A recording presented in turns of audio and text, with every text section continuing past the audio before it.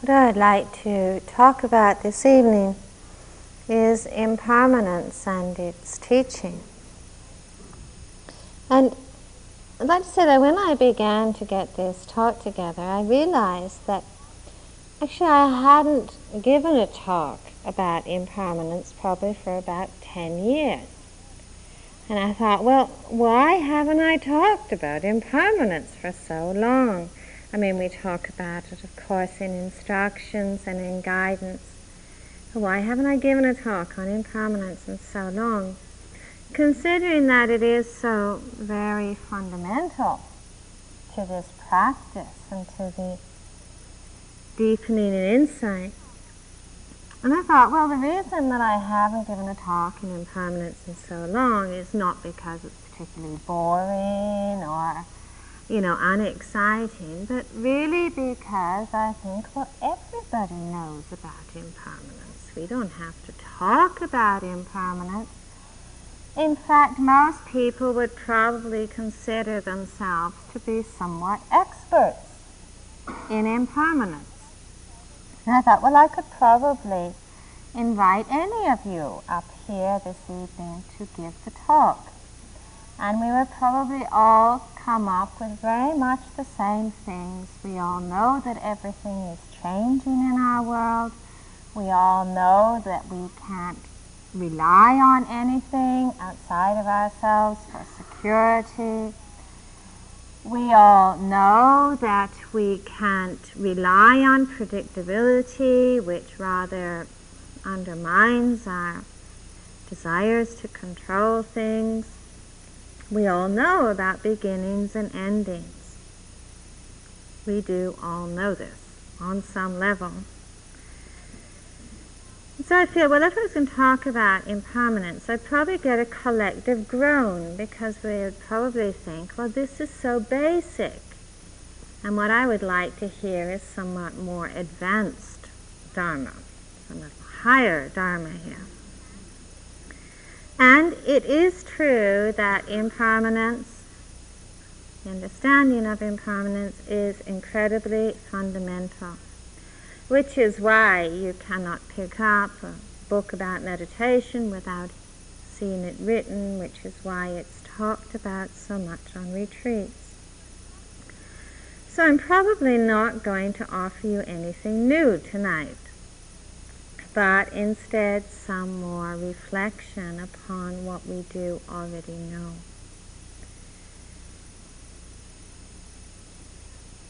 Now, I would like us just to reflect a little bit upon our understanding of impermanence and the application of that understanding in our lives at this point in our lives.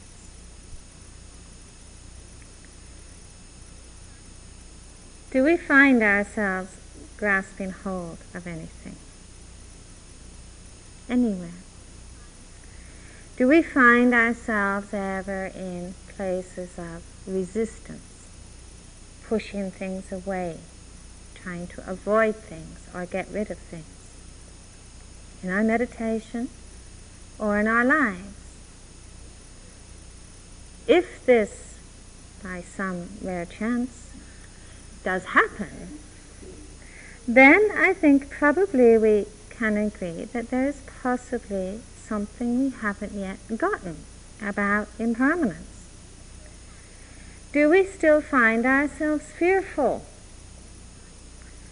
or trying to control things, trying to create safety, security, and predictability, inwardly or outwardly? And if we do this, then it's possible that although we know all about impermanence, there is some level within us that understanding really hasn't yet filtered down to the deepest level of our consciousness in a way which actually changes our lives and ourselves. Because I think it is a basic actuality that not living in accord with our understanding, not living in accord with actuality, not living in accord with what we know to be true, is truly to travel our journey in a path of conflict and tension in our lives. The deep understanding of impermanence is actually a remarkably profound insight. It is an insight which has the power to very dramatically and very immediately transform our lives, transform our way of seeing and our way of being in this world. To deeply understand impermanence does mean that the degree of pain, the degree of conflict, and the degree of suffering that we experience in our lives would be radically minimized. Understanding impermanence is also an understanding which really opens the door to understanding what emptiness, what transparency is all about. It opens the door to understanding letting go, renunciation. It opens the door to understanding selflessness. It opens the door, too, to understanding very deep levels of appreciation and sensitivity in our lives. I think we do know this. And knowing this, we would probably assume that if the understanding of impermanence really can do this in our lives, then it would be an insight that we would be incredibly enthusiastic about, that we would pursue and explore wholeheartedly, because it seems that this is an insight and understanding which truly promises happiness and truly promises a great deal of freedom in our lives. Now, there are times, certainly, when we are enthusiastic supporters of impermanence. When these workmen packed up their bags today, I'm sure everybody was really glad about change. When we meet with an unpleasant mental state, or a difficult sitting, or when we are in contact with a person who just really annoys us and that we dislike, we're so happy about change, about impermanence. In those moments in our own meditation, in our own lives, when we find ourselves caught up in terrible tension and struggle around judgment and anger, we can so quickly become very wise advocates of impermanence and emptiness. We can become very philosophical, say to ourselves, all things end, all things pass, this is an illusion, it is empty, and it is bound to change. In those moments of conflict, we are very happy to acknowledge the wisdom of impermanence. And we do understand, too, that peace in our lives is not something which is dependent upon the absence of challenge, the absence of the disturbing. That peace truly is our capacity to be with what is without prejudice. That harmony in our lives, peace in our lives, is really related to the rapport that we have with the flow of change that is happening around us and happening within us.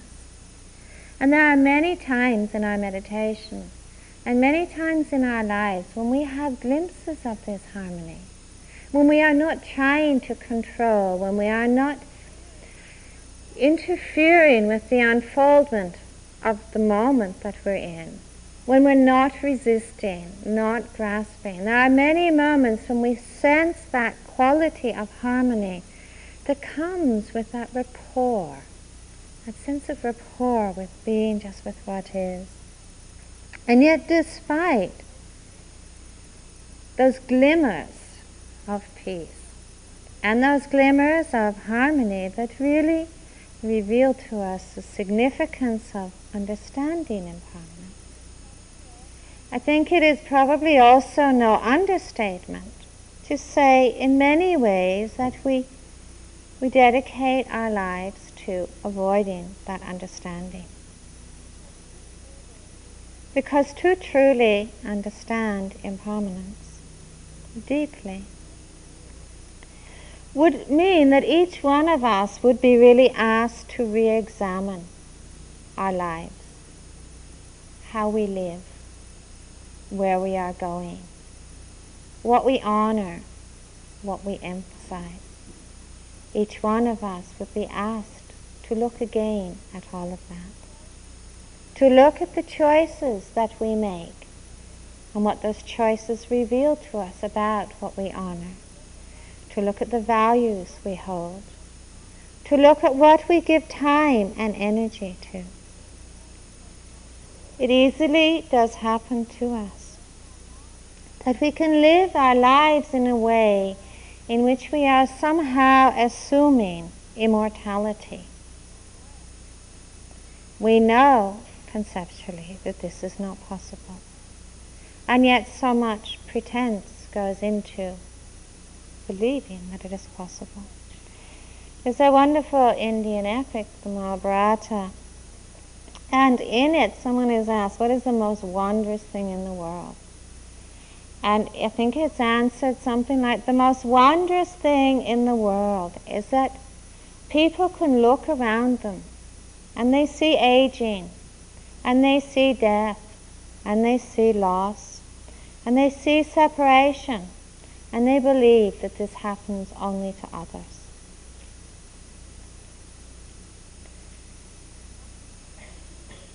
Much of our lives we can give an enormous amount of time and energy to getting and possessing what we want. Much of our lives we can take incredibly for granted the people that we care for, the world that we live in, the people that we love and honor. Much of our lives we can give to arguing, to debating, to formulating opinions. And we can give incredible energy to trying to rearrange our minds and our worlds, to suit our desires, to conform to our expectations. What is all this effort a statement of? What is all this energy a statement of? It is not really a statement of understanding impermanence, but much more it is a statement of the ways in which we are trying so hard to make our world solid, to make things secure, to make things predictable. It is a way of living in which we look for the reliable in the unreliable, in which we seek for the secure in the insecure, in which we seek for the predictable in the unpredictable, and where we look desperately for solidity in that which is insubstantial. We can go to great lengths in our lives to create a facade of living in a world which is solid and unchanging. From the extremes that people go to in cosmetic surgery and these endless ways of manipulating our bodies to try and pretend that aging is something that happens to somebody else, to the more subtle ways in which we hold on to so desperately our opinions, our expectations, our beliefs, and our images. Now, really grasping and holding really takes place for the same reasons that we find ourselves defying impermanence. Because grasping and holding gives us some reassurance about our ability to control, our ability to find continuity.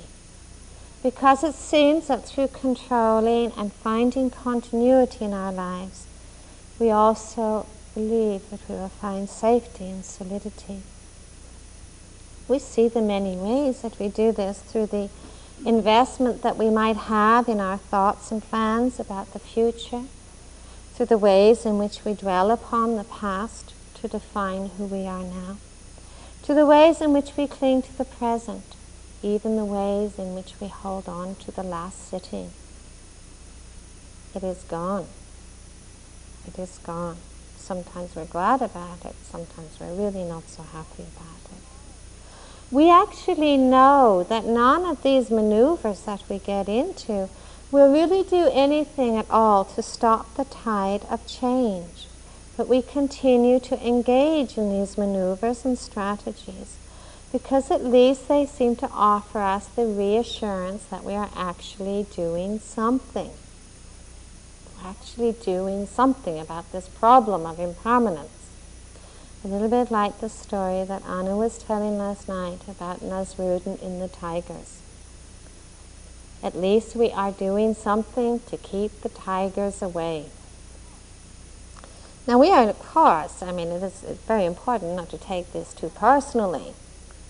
We are not alone in these rituals and these endeavors. It seems in the world almost everything is argued and debated, but there's some unspoken collective agreement to collude in the avoidance of impermanence. Now why is it so frightening to us? Why is it frightening to us? Why does it disturb us? The idea doesn't disturb us. We can accept and embrace the idea because it makes sense, it's obvious, it's logical, it's rational. The idea doesn't disturb it, but the actuality clearly does disturb us in many ways to frighten us. Because if we do really acknowledge that actuality in our hearts, we would probably feel obliged to do a substantial amount of letting go. Letting go of our addictions to pleasure, letting go of our addictions to continuity. But there's another fear too, I think, which makes us anxious about impermanence. And it's the fear that somehow if we don't control, if we're not in control of our worlds and our minds, of other people, of ourselves, that we're somehow then going to become a victim. And I think this is often what propels us into so much grasping, into so much avoidance and strategy. The feeling that if we don't control, we're somehow going to be controlled or be out of control. And then, of course, our minds will really imagine all the terrible things that will happen to us if we're not in control. We're probably going to be overwhelmed by our inner demons, we're probably going to be hurt, we're probably going to be taken advantage of, we're probably going to be deprived, we're probably going to be a victim. We think of all these terrible things. Then what often happens, I think, is that we see pain in impermanence. We see impermanence as somehow threatening us with loss, with separation, with deprivation, with being out of control. And we at times have this association that impermanence spells danger, spells pain. I think it's sometimes difficult for us to really understand that impermanence is actually a celebration of life. But understanding impermanence is actually a celebration of life, that is an understanding that brings such incredible appreciation, where we take nothing for granted, where we assume nothing, where we hold on to nothing. It's hard for us to see that. It's no wonder then that we find ourselves struggling so heroically to find continuity and predictability and solidity. There's a story I read in the newspaper recently about something that happened in Romania. This is not a Nasrudin story.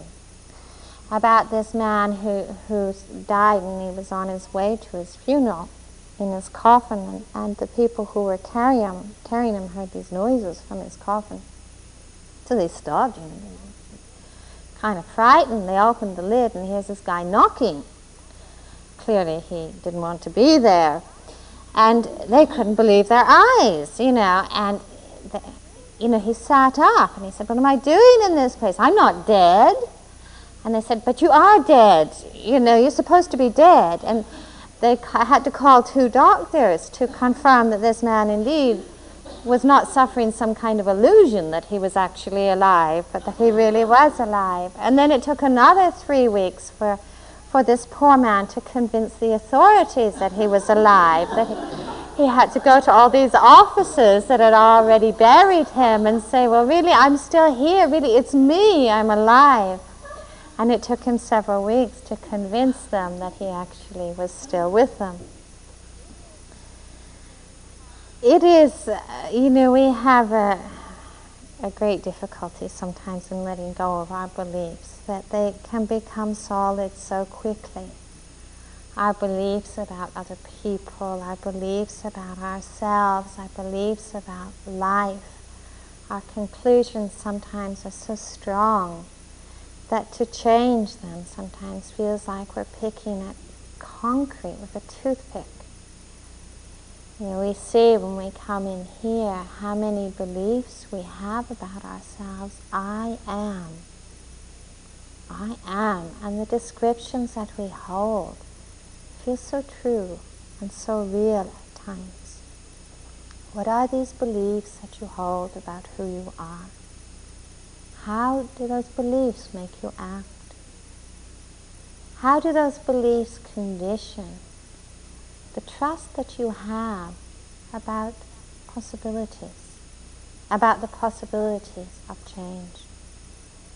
How do the beliefs that you hold about yourself condition the trust that you can actually be free, that actually you can live as a fully awake and conscious human being? How much are your beliefs calling you to constantly redefine limitation?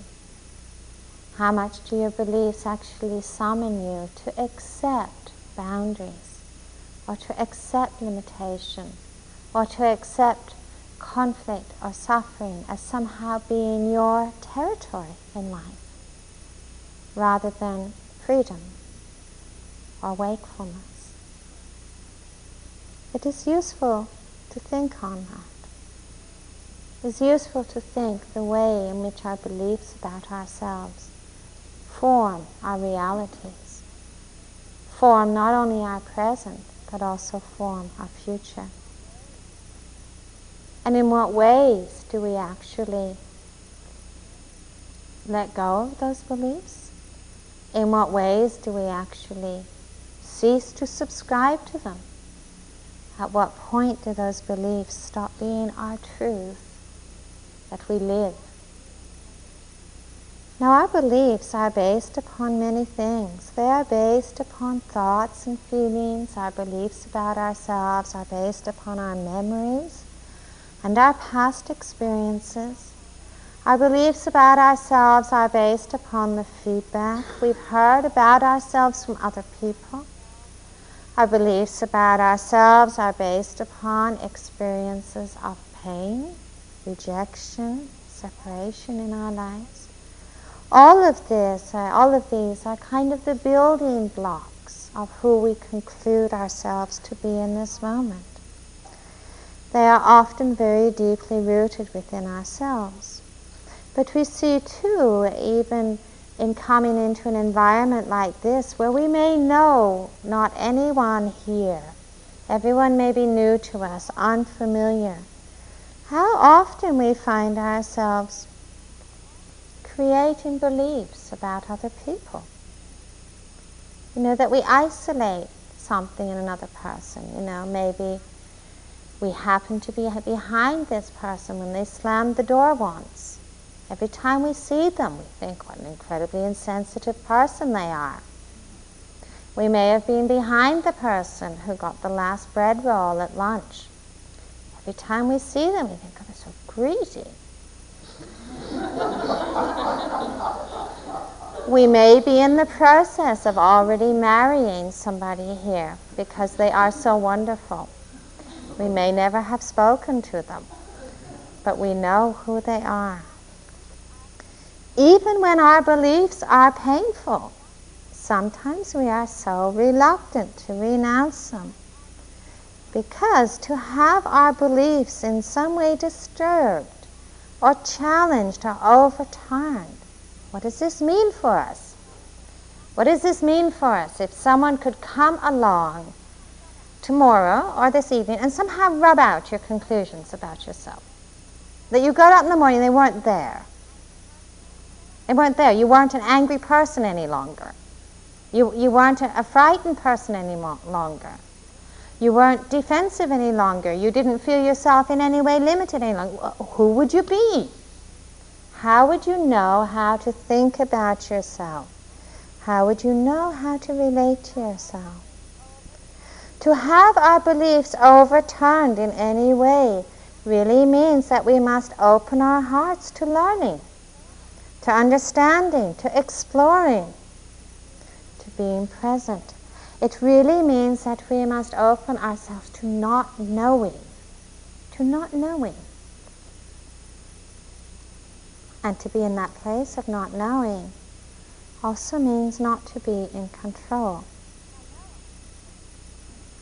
Now, no one can, of course, can actually do this for us. No one can actually come along and erase our beliefs for us tonight, no matter how much we might wish for that. However, we do have within ourselves one or two resources such as inquiry and awareness that can really aid us in questioning. They did this survey, and I love these surveys when people go out and try and find the average American. You know, I'm sure there's no such thing exists as the average American, but they do all these endless surveys to find the average American. And when they did this survey of a number of average Americans to find out how many average Americans had actually had a spiritual awakening or a spiritual experience in their lives. And surprisingly enough, a very large number of average Americans have actually had a spiritual experience in their lives. Even more surprising is that a very large proportion of those average Americans said they never wanted to have another one.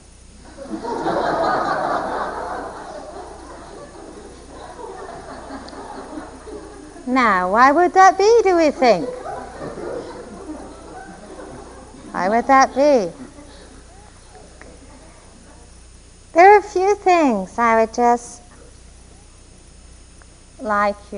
ask you to reflect upon.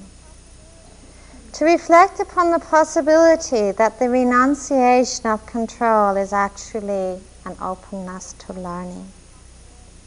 To reflect upon the possibility that understanding impermanence is actually to discover great happiness. To reflect upon the possibility that actually to live in harmony with the unpredictable is to live in great peace. To reflect upon the possibility that to understand emptiness is not something which is fearful, but something which brings great joy. To reflect upon the possibility that not holding on to anything actually means a celebration of an immense freedom in our lives. What difference would it make in our lives to let go? What difference would it make in our lives to not assume that our conclusions are the truth? What difference would it make in the way in which we meet another person, in the way that we meet ourselves? Not to be subscribing to images or to beliefs.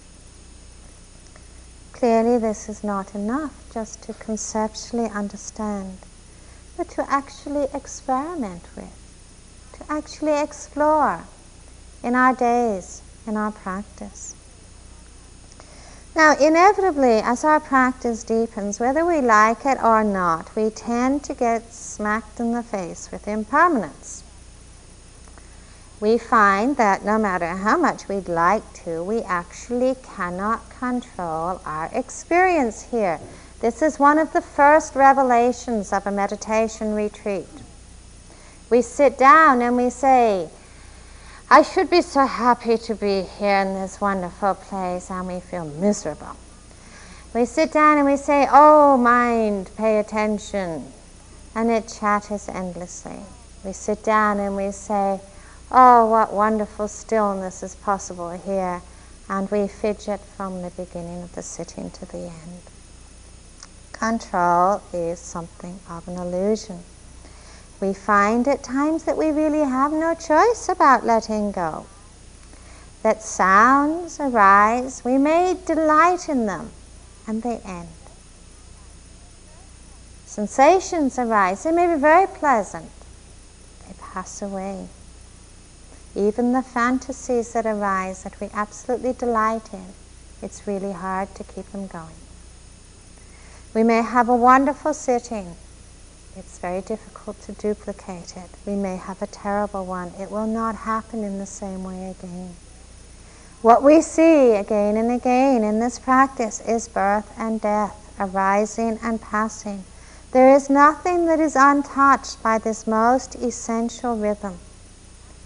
And our sitting practice actually teaches us to understand birth and death, that every beginning needs an ending, and every ending is in the process of turning into a new beginning. This is not negative, this is not positive, it is just what is.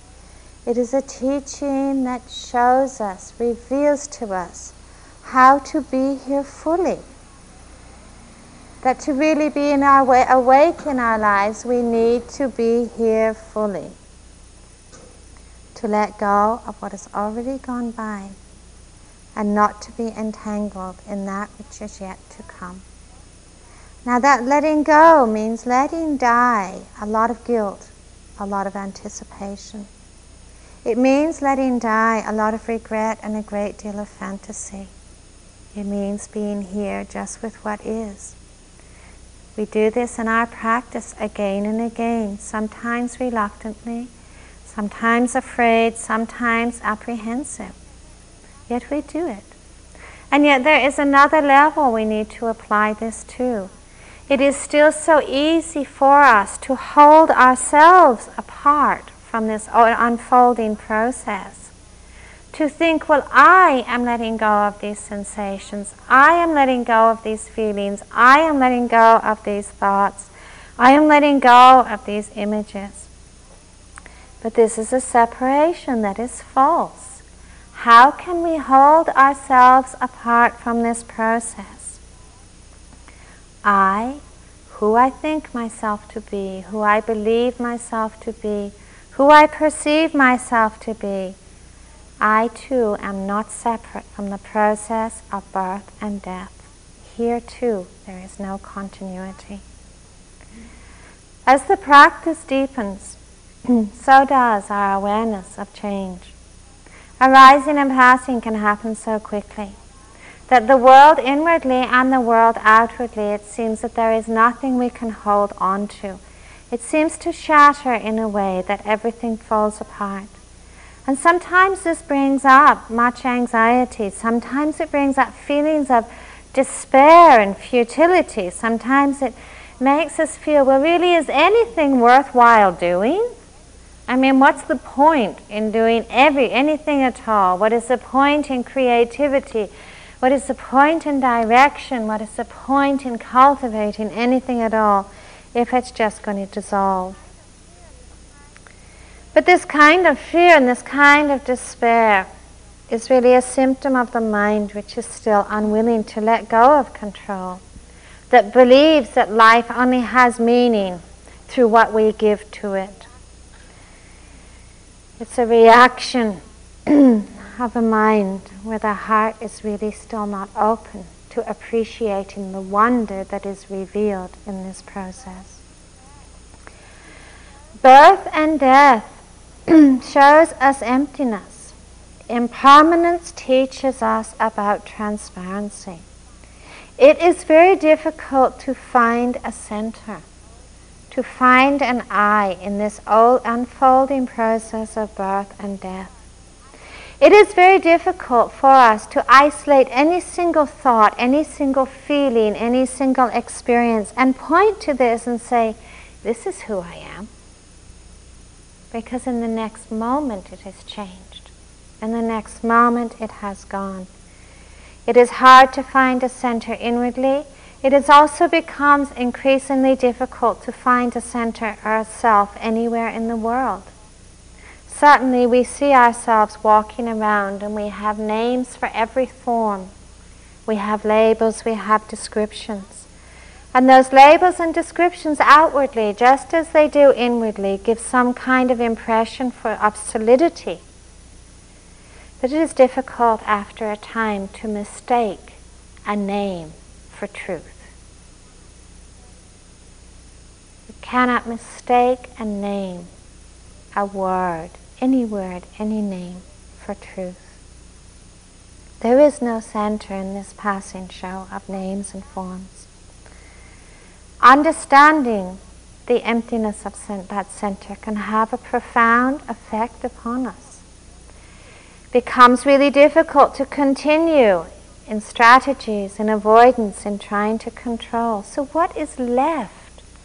What is left when we do not control? What is left when we are not seeking strategies? What is left when we are not pursuing or avoiding? What is left is a quality of surrender. Now this is a delicate and sometimes a difficult concept for us to embrace.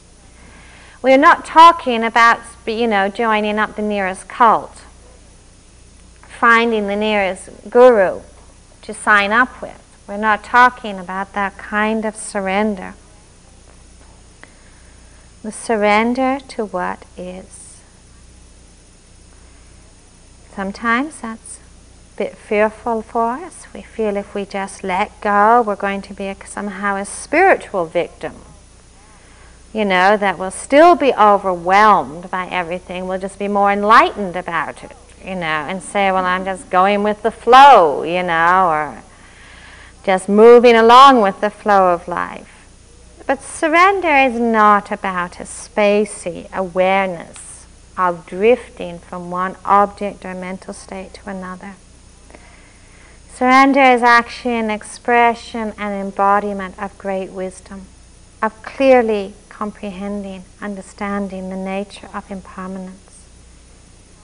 Surrender is a clear embodiment of the renunciation of grasping onto any object, any state, any thought, no matter how exciting it seems, no matter how much we've invested it with meaning or with pleasure or with reassurance, it is letting go. It is letting go of all of that investment. It is understanding what it means to be in relationship to this moment without prejudice. To allow the world, outwardly, inwardly, to arise and pass in accord with its own rhythms. Not to be in charge. Not to be making distinctions and dualities on the basis of likes and dislikes. A path of unconditionally not holding on to any prejudice. It is not just in relationship to the world of objects we are talking about. We also must ask, who is making the choices? Who makes the choices in our lives? Who avoids? Who pursues? Who holds these preferences, these likes and these dislikes? If we look at them carefully, if we look at it very carefully in the day, every time we are moving towards something, every time we're moving away from something, every time we're caught up in resistance, every time we're caught up in craving or grasping, let those moments be your teacher. Let those moments tell their own story. Listen to those moments carefully. Not trying to get out of them in order to become a Buddha. Listen to those moments carefully. If we can listen to, see those moments really with an eye of wisdom, those moments reveal to us the nature of self and the limitation, the imprisonment and the bondage of grasping of self, not to be judged. But they show us the path of letting go. They show us the possibility of discovering great freedom every moment in our lives, not later on, not in the future, not after we've become a sage, not after we've joined a monastery. They show us the possibility of great freedom every moment in our lives. They are our teacher.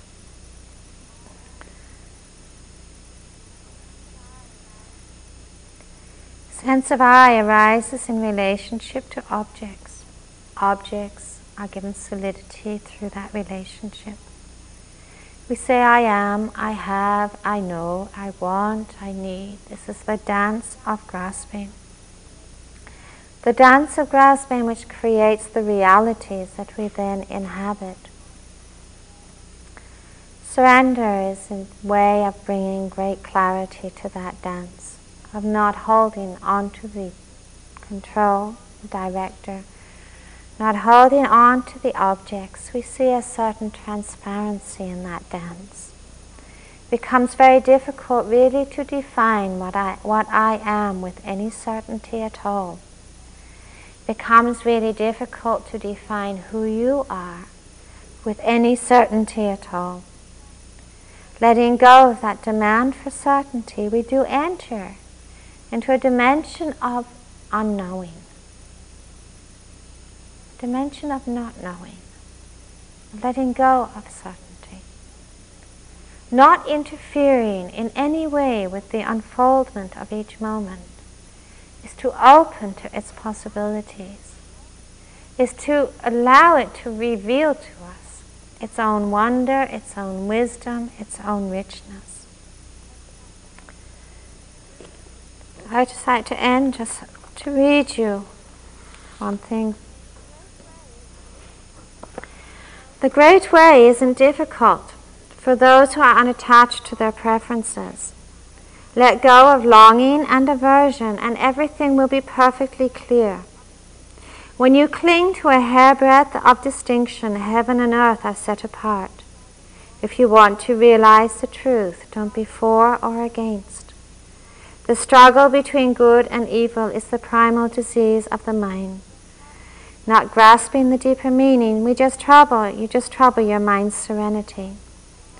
As vast as infinite space, it is perfect and lacks nothing. But because you select and reject, you can't perceive its true nature. Don't get entangled in the world. Don't lose yourself in emptiness. Be at peace in the oneness of things, and all errors will disappear by themselves. If you don't live the Tao, you fall into assertion or denial. Asserting that the world is real, you are blind to its deeper reality. Denying that the world is real, you are blind to the selflessness of all things. The more that you think about these matters, the farther you are from the truth. Step aside from all thinking, and there's nowhere you can't go.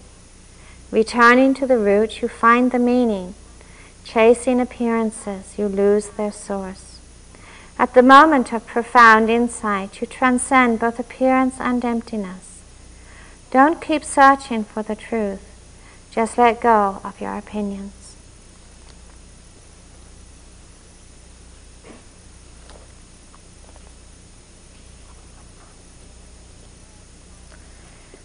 May all beings live with clarity. May all beings live with wisdom. May all beings live with awareness.